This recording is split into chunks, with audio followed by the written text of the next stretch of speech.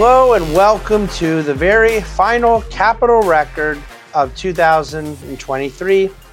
I am your host, David Bonson, and I am excited to bring the year to a close here at National Review's Capital Record, and to do so with a short but sweet trip down memory lane, kind of recapping some of the various guests and speakers and conversations we've enjoyed throughout the year. In looking back over this, we're now wrapping up our third year of Capital Record. I am really enjoying doing this. I've frankly, more than anything else, enjoyed just the conversations I get to have each week with the various guests. The conversations for me are not really a podcast recording. They're me talking to someone that I learn from, that I enjoy, about a conversation topic that I enjoy. And to the extent that we ever pull it off in a way that it edifies or informs you, then that's an added bonus. Obviously, that's why you would be listening, as if you're getting something out of it. But really, selfishly, I just have learned and grown and enjoyed so much for each of these last 3 years, the weekly conversations I have that result in our Thursday posting of a Capital Record podcast. We fully intend for there to be a fourth year, and I look forward to what 2024 will hold.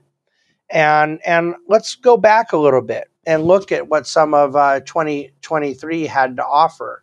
It's funny because in looking over this list as I was preparing to record, there's a kind of trip down memory lane where I'll remember not only a given week and that recording and that topic, but then certain things that were happening in the news cycle at the time or in the markets in which I work. And part of it is surreal that some of this stuff took place, so long ago, because I remember many of these things as if they were yesterday. But we're at the end of 2023. It's been a very surprising year for a lot of people in the markets, meaning financial markets. We talk about that here on Capital Record. If we're going to do a podcast in defense of capital markets and their usefulness as a tool in a free enterprise system, then there is room to talk about stock markets, bond markets, currency, housing, monetary policy, a lot of these things that I think are not at the heart of defense of a free market, defense of a free society, but are themselves directly related to the subject. And in some cases are tools with which these things can be enhanced. That's how I've always felt about capital markets. I think that they are a means, not an end, but they're a vital means, a means worth defending because the end is worth defending. And if that end of human flourishing is facilitated and enhanced, and in some cases at the speed of light, and in some cases with dramatic magnitude by things like robust financial markets, then somebody has to go defend them. And those people who, albeit sometimes are well-meaning, but ignorantly so, who will say they want to defend the cause of human flourishing or the end destination of human flourishing, but that they do not believe financial markets are necessary in facilitating such, I think that we have to counter that position with an intelligent defense of what capital markets have meant to market economy and what they must mean going forward. And so I've always been pretty self-aware and tried to be very transparent about what our agenda is. The agenda for me is not to defend Wall Street. It is, however, to defend Wall Street's role in what I'm really after, which is that flourishing that comes through a greater material and spiritual well-being is the byproduct of a good life. and that good life we are after has both material and immaterial components to it. That's what this podcast is about. That's pretty much what I've devoted my life to.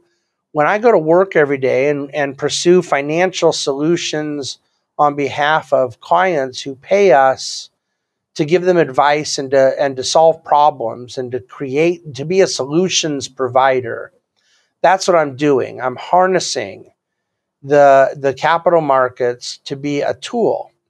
And within capital markets, this is the beauty of how all of this so virtuously and cyclically works together, pro-cyclically works together.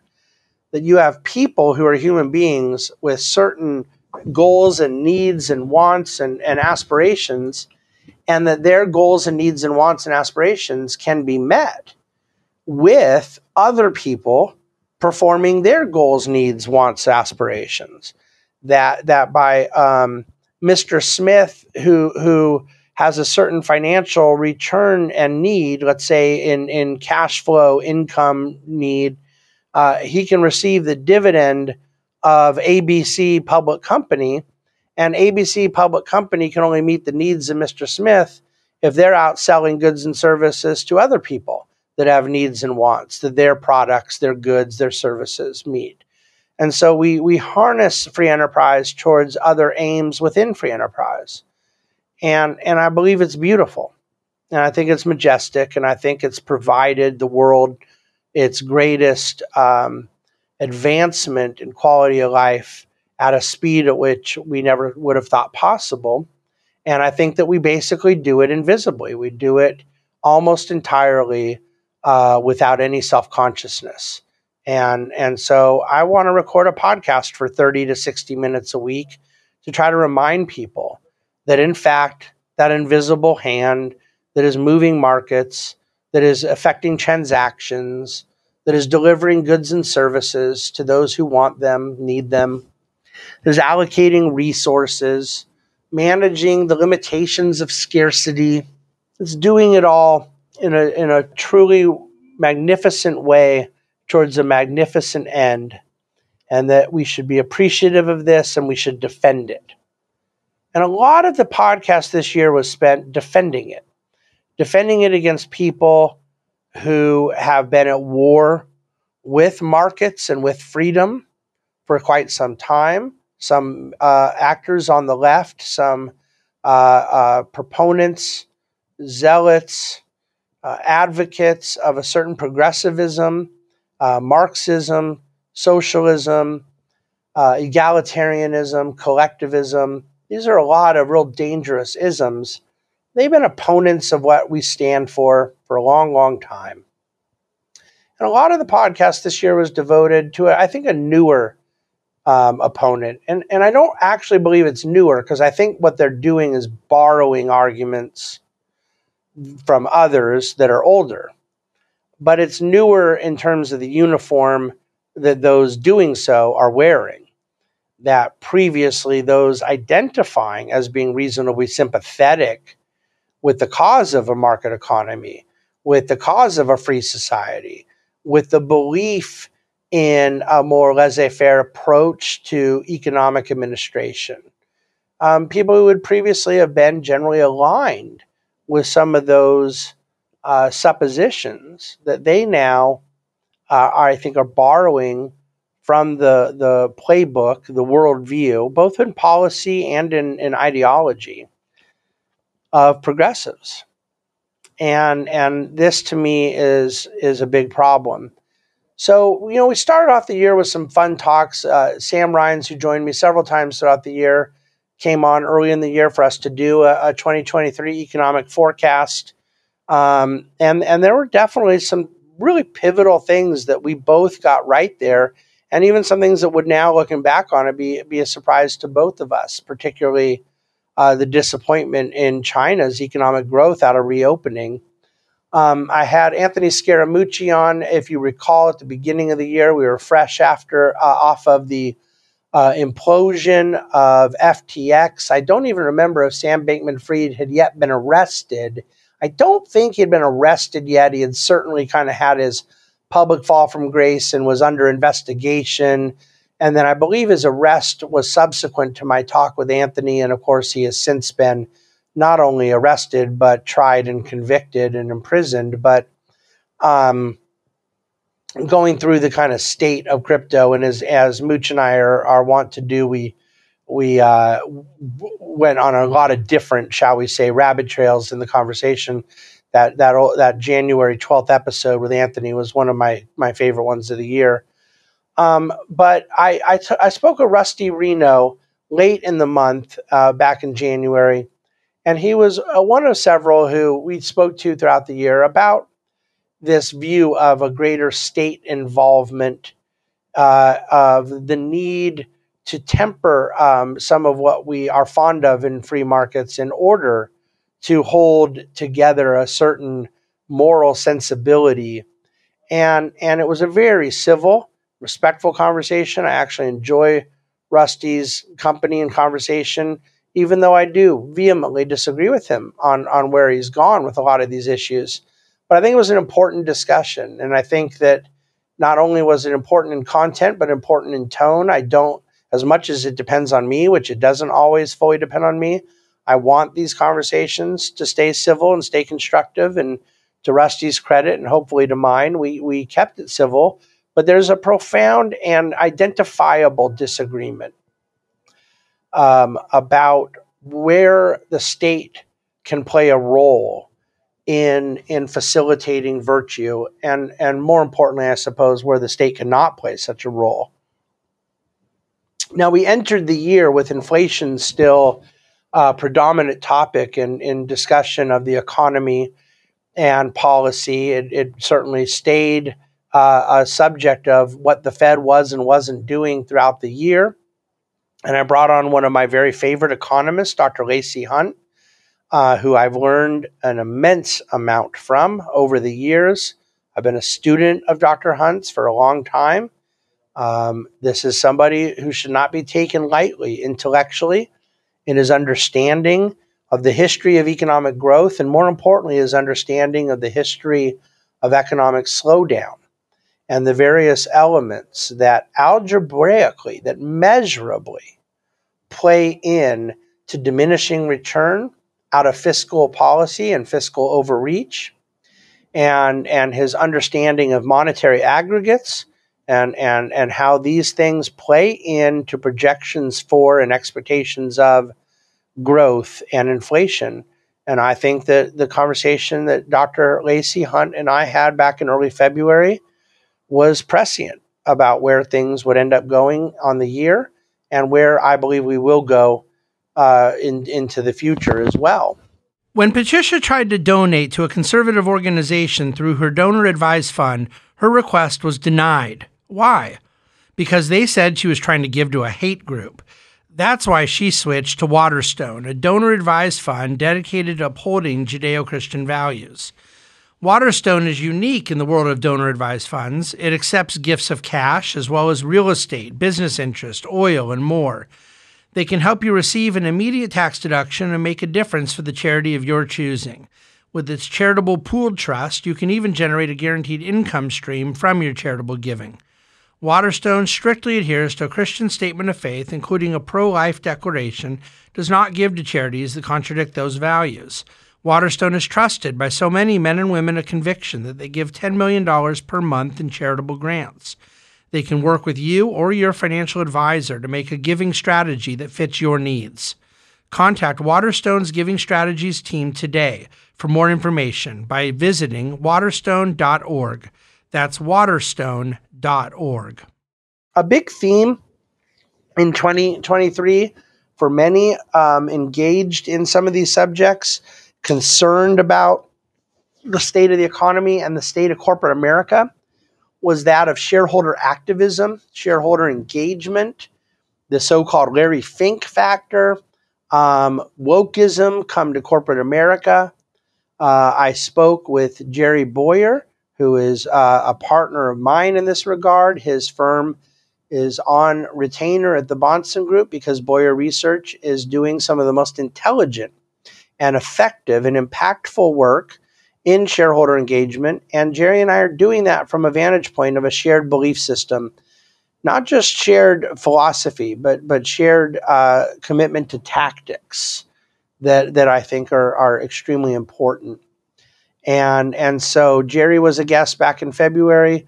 A couple weeks later, I had Derek Kreifels talking about where they could have an impact on how state money was being allocated, getting a voice to state treasurers and agencies around what they were doing, how they were playing footsies or not playing footsies with the ESG movement.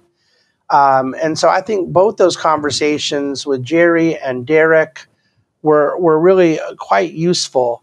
Later on in the year, we had Jeremy Tedesco from Alliance Defending Freedom, who is leading the charge on this viewpoint diversity initiative, challenging corporate America to maintain, if they're going to have standards of diversity, make sure that they do not become monolithic in viewpoint, that they only embrace views of the cultural left, but that they are open to facilitating free speech, free perspective, free activity from all schools of thought, politically, religiously, culturally. And so there were quite a few in that space that joined me throughout the year, and I think they were really very valuable conversations. The other one I want to highlight from earlier in the year was Glory Liu, her author of a just really wonderful book about Adam Smith. And later on into June, I had Mark Skousen, I had Dominic Pino at National Review, who has just done some of the leading work in commemorating what was the 300th birthday this last year of Adam Smith. And we did a significant event around Adam Smith's 300th birthday with National Review here in New York City in June. But Glory's book that I read over the holidays last year and then had her on the podcast in February really helped to set the stage for what I think is a discussion about the legacy of someone 250 years ago that debate still stands today. In other words, the way in which we're interpreting Adam Smith and how he understood the tension between markets and morality is a debate we're still having today. And people choose to do revisionism of Adam Smith, either trying to treat him as an atomistic, secular, materialistic advocate of laissez-faire economics, or trying to portray him as a social justice warrior who was secretly actually tethered to mercantilism, not the anti-mercantilism he's known for, and tied to a very heavy hand of the state in matters of social justice and economic administration.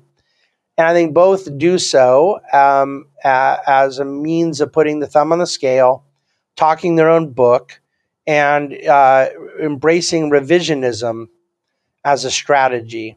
When in reality, what I believe Adam Smith stood for, and what I think is the great cause of our day, is this marriage of markets and morality, this juxtaposition of freedom and virtue that are, of course, the cause of this very podcast. I had several guests throughout the year come on to talk about just that. Ryan Anderson is always a favorite. He came on in May for us to talk about markets and the common good.